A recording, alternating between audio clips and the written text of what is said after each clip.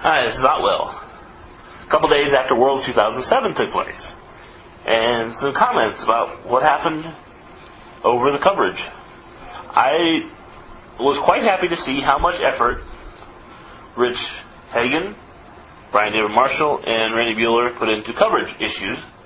They, in my opinion, hit about the right number we want for tournament coverage sequences, pretty close to it. They did a really nice commentary, albeit many technical problems that they were working on the course of the weekend. There was a lot of things that they did much better than they did the last few Pro Tours with tournament coverage. I think they did a much better job of getting to the nuts and bolts of a lot of issues and a lot of interesting stories. Hagan, I think, has finally figured out he needs to do a better job of getting the side stories going and some interesting stuff from the side discussions of what's happening to give a better feel for the event. A much better job than he did last year, or 2006 with it. He's gotten better at that. Might want to check one of my previous podcasts for some commentary on how much I disliked his efforts at getting the side stories compared to Becker. But anyways, Buehler and BDM did a much better job of recording tournament coverage releases. I still would like to be able to download them, though, via iTunes, but apparently they don't want to do that, or make them downloadable after the fact on their website. No, they're leaving it out there solely for YouTube to provide for everyone to watch. And while YouTube does an outstanding service, and I think is a very valuable resource in the world, I still would like to have better quality for purposes of, making my own DVDs, but I'm being selfish about that. However, the one thing I'm surprised it did not mention during any of the coverage was, yes, the last time the Pro Tour was in New York, it happened to be the weekend prior to September 11th, 2001, when terrorists took down the World Trade Center. There was virtually no mention of the fact that 9/11 happened the Tuesday after the end of the last Pro Tour that took place in New York. And I was expecting at least a 5-minute, remembrance or something talking about that fact, talking about how that affected the world, how it impacted some of the players at the event. Like we know, for instance, a couple of the Magic players used to live or work near downtown at the Trade Center, like Fakula, David Price. They used to live near or work down at, and it affected their lives considerably. It affected many of the Magic players who tried to leave like Carson, who got tied up in an airport for a couple of days, waiting to get out of town. Or it's just a general impact. You would think that disaster, after all these years, it would at least mentioned or had reference to, since it's back to the Pro Tour back being in New York. I was expecting at least some kind of reference to that during that time frame. That didn't happen. So, I guess maybe they didn't want to touch that topic. Maybe they're tired of that topic because they live in New York, or specifically BDM, but I still thought it would have been a nice thing to mention anyways. Now, the other piece about the coverage that I did not like about Worlds was they didn't even intend to or attempt to broadcast the quarterfinals live. They literally set it up so the broadcast would begin at the time of the team event being played. No team event draft coverage, no quarterfinal play of single round coverage. I don't know what the deal was. It's like the previous year they had a 13-hour session, which is the longest we've ever had, and I guess they wanted to trail it back to put it back into like a 5-hour work week or something. That doesn't make any sense. To a 5-hour broadcast or a 6-hour broadcast. So they cut off like half of the stuff we normally get to see out of Worlds on the live broadcast, which was kind of disappointing. And I know a lot of people bitched about it on the WotC forum when it was pointed out what they did, because there was no mention of it happening beforehand. They just did it, basically, and blindsided us with that decision. Nonetheless, I wasn't really thrilled knowing that when it happened. I also like, at this point, some more topics I wanted to cover. You might have noticed an upgrade in sound quality. Last episode was the first episode I recorded with my new podcast recorder. During the last couple episodes, you've noticed that increase in sound quality, Well, it's also increase in usability, everything else. And I finally went back and fixed two of the problems that I've had with my previous recordings, and I finally fixed the problem that I was experiencing because of them. For one, for whatever reason, I recorded my previous MP3 files for those podcasts in a 24,000 hertz bit rate, which project rate. Yeah, 24,000 project rate. Hertz. Yeah, 24,000 hertz project rate, which seemed okay at the time. I mean, I didn't really know much about audio at that point to understand, and it sounded all right on the original website. Downloaded fine, but I always had the things like, well, it's about 1 meg per 1 minute of audio. That seems a little bit large, but I didn't know why it was so large at the time.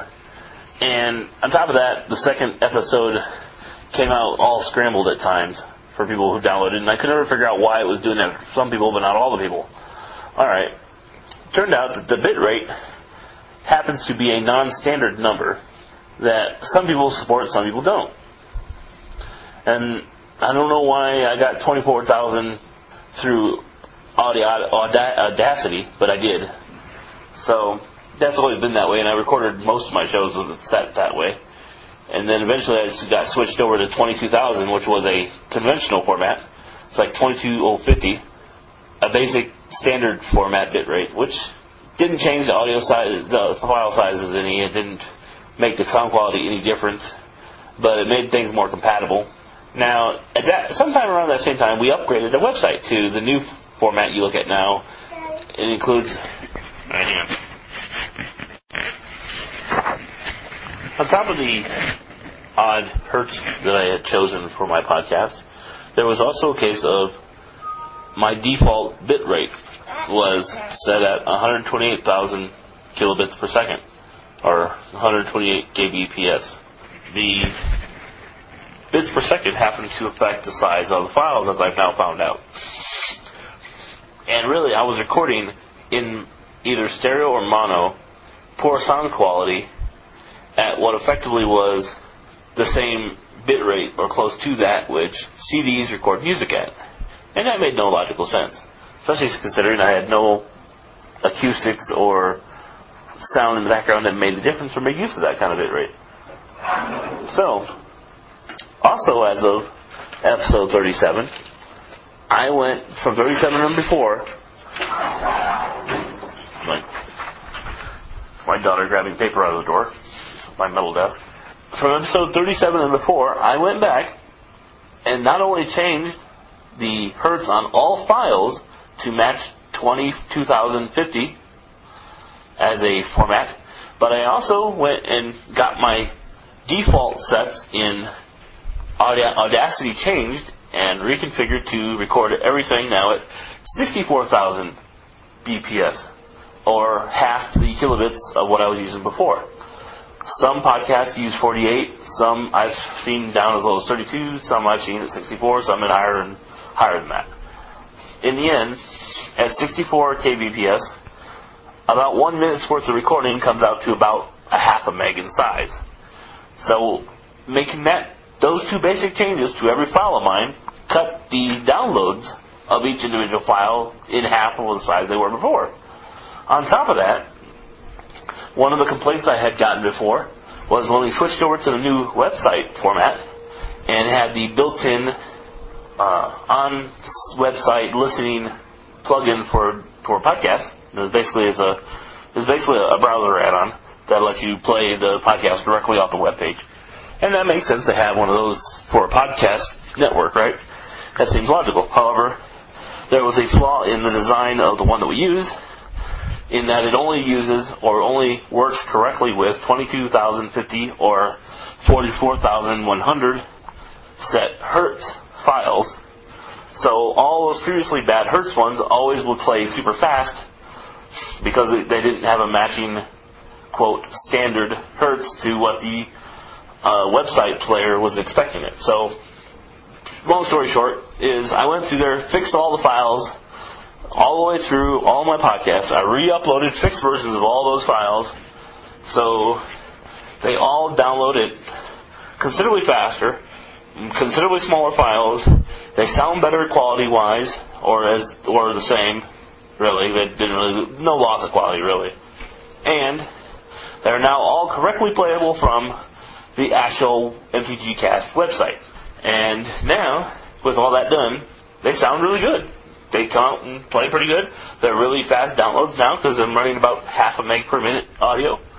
And now they're quite manageable for people like Reese Perry, who still lives in the Stone Age with old AOL dial-up, for instance, and giving me crap before about making the files too big for him to be able to download. So, and in the end, it makes all my podcasts much more friendly for everybody involved. And I'm learning a lot more about Audacity and audio files now at this point, that I'm starting to have an understanding of what I should be doing things as. And in the future, it'll help make the quality of these podcasts much better too, especially now that I have a new audio recording device that makes sound quality a whole lot easier to work with and a lot nicer. The one thing I did know that was this device recorded in what they call as WMA audio format, which I believe was Windows Media Audio. However, what I did not know at the time was that Audacity does not read in that format because it is a copyrighted format. So, I went back and took one of the converters I already had them installed on my machine called 4U MP4 to converter, made by some company out there. It's a freeware program that I use that lets me, basically what it does is it allows me to convert several types of different video files into a common format that I can use for burning onto DVDs to make movies from, because I like to make DVD movies out of all the magic broadcasts and Pro Tour coverages and whatnot. So anyways, long story short with that being is that converter allows me to take this WMA file, convert it over to, allows me to take those files of the WMA format, and it will read it in and convert it over to another format file that I can read in with Audacity without losing anything. As far as I can tell, it doesn't actually lose any quality, but I could be wrong. However, it makes it simple because it allows me to record on this device. I plug my device in directly into the USB port, bring it up like a hard drive, load up file with the converter, save it off as another format, close everything, bring up Audacity, save it off as a WAV file, close Audacity, open it up, save it off, reload the WAV file, save it off as an MP3 file in the format and bit hertz and setting I want by default at that point. The reason I have to load it up and save it off as a WAV file is because if I take the file it's being converted from, it comes up as a 48,000 hertz MP3 file, which doesn't quite work for the standards I need, and it comes out at like 192 kilobits. 192 kilobits per second, which is like a meg and a half per minute. So, anyways, I do a couple conversions, and it turned out this file comes out pretty nicely now, at about the size I want it to be, and the hertz setting I want it to be, and it sounds fairly good. Well, probably spent way too long talking about that particular topic. But anyways, expect all my future podcasts to be roughly the same quality as this one if it's a solo commentary podcast or if I have one or two people in the room. Now, if it becomes like I'm at a tournament site podcast, I haven't used this device for that purpose yet, so that is to be seen. But I'm sure it'll come out fine. Oh yeah, one last brief topic regarding Grand Prix trials. A decision was made sometime last year that Grand Prix trials would no longer be available to buy to any TO that requests them, and instead was going to be added to a list of assigned events that TOs are required to run as part of. Anyways, Laura Kilgore, who works for WotC, she is the tournament organizing manager for North America, sent me an email some time ago telling me that Grand Prix trials are now only going to be held within 500 miles of a Grand Prix, with a few exceptions. Like, for instance, Salt Lake City previously was actually 800 miles from Denver. So it was close enough that they considered it. Well, recently she emailed me to remind me that Grand Prix trials are now run in 500 miles around the city that is hosting the Grand Prix. Unfortunately, Denver does not fall within the range for any of these events, ignoring the fact that Grand Prix Denver will be taking place later. And the events I was asking about was Vancouver and Philly. Because I would like to have seen us have Grand Prix trials for one or both of those events, since there may be a group of us traveling out to those events. Basically, WotC found out through research that with distance reduces the likelihood that the winner will make use of the buys when they get buys for a Grand Prix. I think there's more to it than just that, but yeah, traveling expenses does come into the factor there. And since Vancouver is roughly 1,500 miles from Denver, and Philly is roughly 1,700 miles from Denver, we won't be getting Grand Prix trials for either of those events. It seems like the 500 miles seems like an arbitrary number. Maybe it should be a little bit bigger than that, but still, even then, it would be nice to at least given the opportunity. But I guess living in the most remote area of the central western states, we got what we have. Well, it's December 14th, day before the PTQ in Utah, and I'll be driving out of town here about 4 hours from now, I think, out of the Springs, heading up to Boulder, pick up at least Brett, hopefully another person to make a full car, make things a lot cheaper. But either way, I'll be picking up Paul around noon, because that's when he gets off work, and it's a little bit before that. I was reading Brian David Marshall's article this morning. He had an interview with Scott Larrabee, someone who I highly respect and has been around as long as I have. He was one of the original TOs, the one that WotC hired out of LA, if I recall correctly, to become the tournament organizer and manager of the Pro Tour. He's since taken on other responsibilities, but he still does pretty much manage the Pro Tour, structurally, configuration-wise, etc. And I get to talk to him occasionally. I had a nice discussion with him at Nationals, actually, about some questions he's had, and he actually responds to some feedback I send him occasionally. But anyways, so Brian David Marshall had this article, and Brian David Marshall asked Scott Larrabee the following question: what, if any, changes are being made to the Pro Players Club this year? And Scott Larrabee said, quote, "We are making two changes. The first, the level 3 benefit of the $500 appearance fee for attending a Pro Tour or Worlds is being eliminated. And secondly, the rule that allows a player to gain level 3 status for the remainder of the year by having 30 pro points over the current year and the previous year is being changed. For 2008, it will be 25 points, but the player must have achieved those 25 points by the end of the second Pro Tour." The first bullet on that list, the elimination of the $500 appearance fee. Unfortunately, WotC is a business. Unfortunately, they have to make money. And unfortunately, Hasbro looks at some of their expenses and questions why it's so much sometimes, and maintains that they have to keep within a budget. So either we'd have to deal with more expensive booster packs again, or they have to cut money from being spent on the Pro Tour. That's an awful lot of money they're cutting, though. The $500 for effectively 150 people who achieve level 3, that's about $50,000 per Pro Tour that they're cutting, pretty much. Off a basic estimate, maybe more than that. I can see the point in needing to cut money. That's a pretty devastating blow, though, to those who achieve level 3 status, because level 3 status gives us, A, the ability to play in all the Pro Tours, and B, they were paying help the travel expenses by the $500 fee.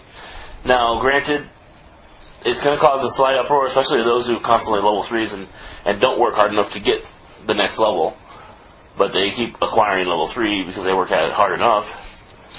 But yeah, that $500 fee maybe that reduction of fee is going to reduce the overall turnout of a lot of Pro Tours, I think. And I can understand and appreciate the fact that they need to save money, but that's a harmful change that they just made there for the Pro Tour's benefit. I suppose once you can acquire it, if you're like me where the money wouldn't matter and you'd go anyways, yeah, and it's not going to affect us, but there's a few people where the money actually does matter, particularly in South America and Asia, where without being level 3, it's a lot harder to justify the cost of going some Pro Tours. I guess they're trying to trade it off, basically making it so A, it's cheaper, but B, they're making so airlines are for 4, 5, and 6. I guess that's one way to go about doing it, and they specifically cite that airline tickets have become considerably more expensive, but they chose to eliminate the level 3 appearance fee, probably because it was considerably more expensive than airline ticket increases in the end. It could impact the number of people showing up to the Pro Tour. Their compensation that they're trying to balance it against is that now they're going to allow people who have level 3 or have not yet acquired, well, people who have level 3 will now be able to basically clock block people at PTQs until they, quote, earn their invite, which is the day before the Pro Tour now, as opposed to 6 weeks out before the Pro Tour. I don't know if that's such a good change either. I mean, yeah, it sounds good. It makes it so that certain people can play in the PTQs now if they wanted to fight for the free airline ticket, but in the end, we're going to have an area of the New England area where you have a bunch of people in level 3 status who will now start playing in the PTQs solely to concede to their friends who they get paired up against in order to help them acquire the slot needed to qualify for the Pro Tour.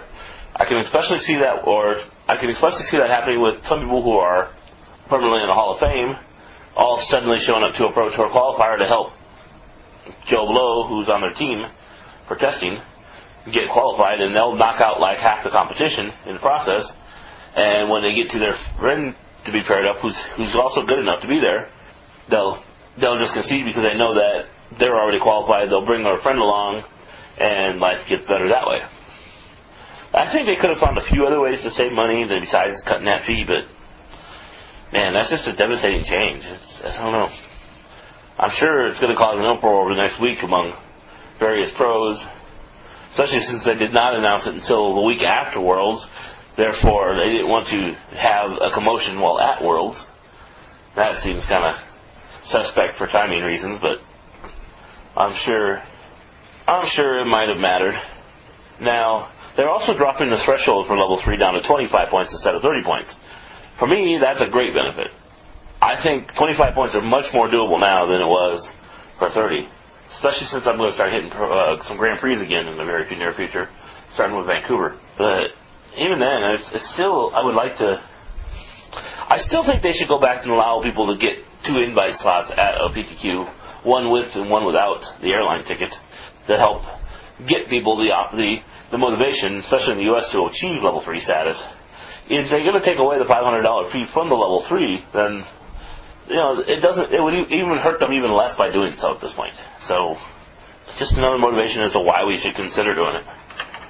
Another question that Brian David Marshall asks is, what will you provide the level 3s to offset the appearance fee?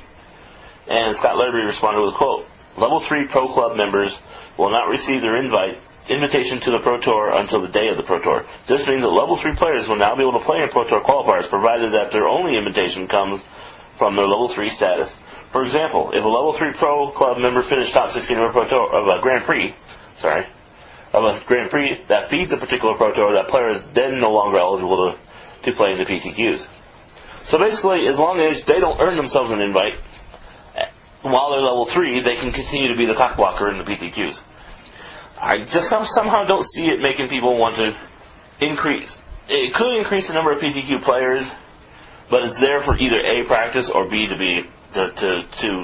break up the structure a little bit back, like it was back in the mid to late 90s, when they eliminated the ability to qualify people to play in PTQs, specifically because we had such a problem with teams going in there in mass haul to disrupt tournaments and basically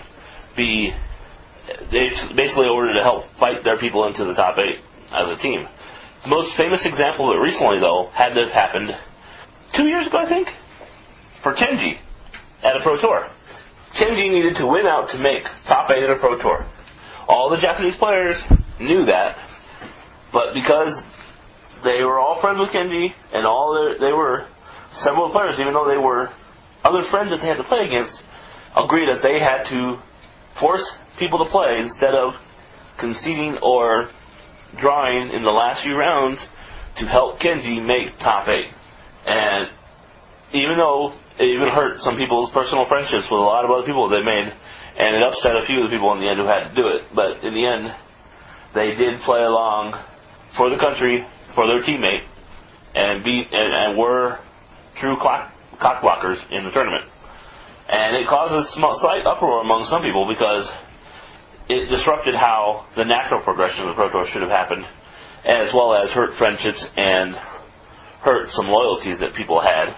And there was nothing that could have been done to avoid it other than them just not doing what they did. I don't know if they'll do it again because of some of the negative lashback they got from it, but this just seems like this policy change by Scott Larby and the rest of the DCI, it just basically means that that likelihood of that happening again in the PTQ circuit is going to be increased. The possibility of it is going to grow.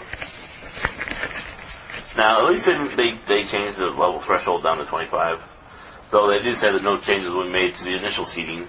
I'm not sure exactly how this get changed, but we're going to have to actually watch how it plays out to see what it ends up looking like. I guess I would also like to add that part of being a Hall of Famer required giving you level 3 status for life. With this change, I think the Hall of Famer should not be negatively impacted by. Instead, I feel the DCI should be considering the idea, or at least consider the idea of increasing the Hall of Fame status from level 3 permanently to level 4 permanently for life. They should be the ones who most benefit from the permanent status. They're the ones that would make sense to not just give invites for life, but also some kind of benefit and bonus to want to show up. They're the ones who represent the historical aspect of the Pro Tour. They're the ones who have represented the best, greatest players in the world, and the ones that the DCI should want to maintain coming to the Pro Tour on a regular basis in order to invigorate or encourage participation by many, many other players throughout the world. And I think increasing the Hall of Fame status or making them in their own category of their own with benefits would make a lot of sense. I don't see the problem with giving a Hall of Famer airline tickets to a Pro Tour if he decides to want to show up. It, to me, would only make logical sense. And it's not that much more expensive. We're only talking about 15 people right now, 5 for a year. It's not going to grow considerably over time. But yes, I thought that would be a nice addition to be added to the benefits for the Pro Club and for the Hall of Fame. Another thing that did not get discussed publicly, or at least not talked about publicly, was that WotC unilaterally reduced the prize payout at Worlds this year compared to the previous few Worlds. I don't know why, but particularly in the lower end, like they only paid the top 64 instead of the top 75 like they have in the last few Worlds, and this Worlds actually had a record-breaking number of attendance too, as part of all their reduced, or not really reduced budget. I mean, you could say they had a reduced budget. It could just be that they just reallocated money but had the same budget from last year as well. We don't really know the budget numbers. But considering they've done other cool things like give away a car at this World, it kind of makes sense that the money had to go somewhere. And if it was from one single budget, I guess they paid for the car by reducing the overall payout to players, as well as the fact that they gave away 1,000 plus free drafts at this year's Worlds as well, and some free entry to other tournaments that generally that are like $20 each. It was a bunch of really nice benefits, but nobody talked about the fact that the overall prize payout for Worlds actually got reduced by some amount of money, both total money and the total number of players who get paid in money. So that seems like maybe the budgetary changes are a little bit also not talked about. We don't know enough about the budgetary changes. Like, are they going to reduce the number of Grand Prix next year now as a result of it? That's a possibility.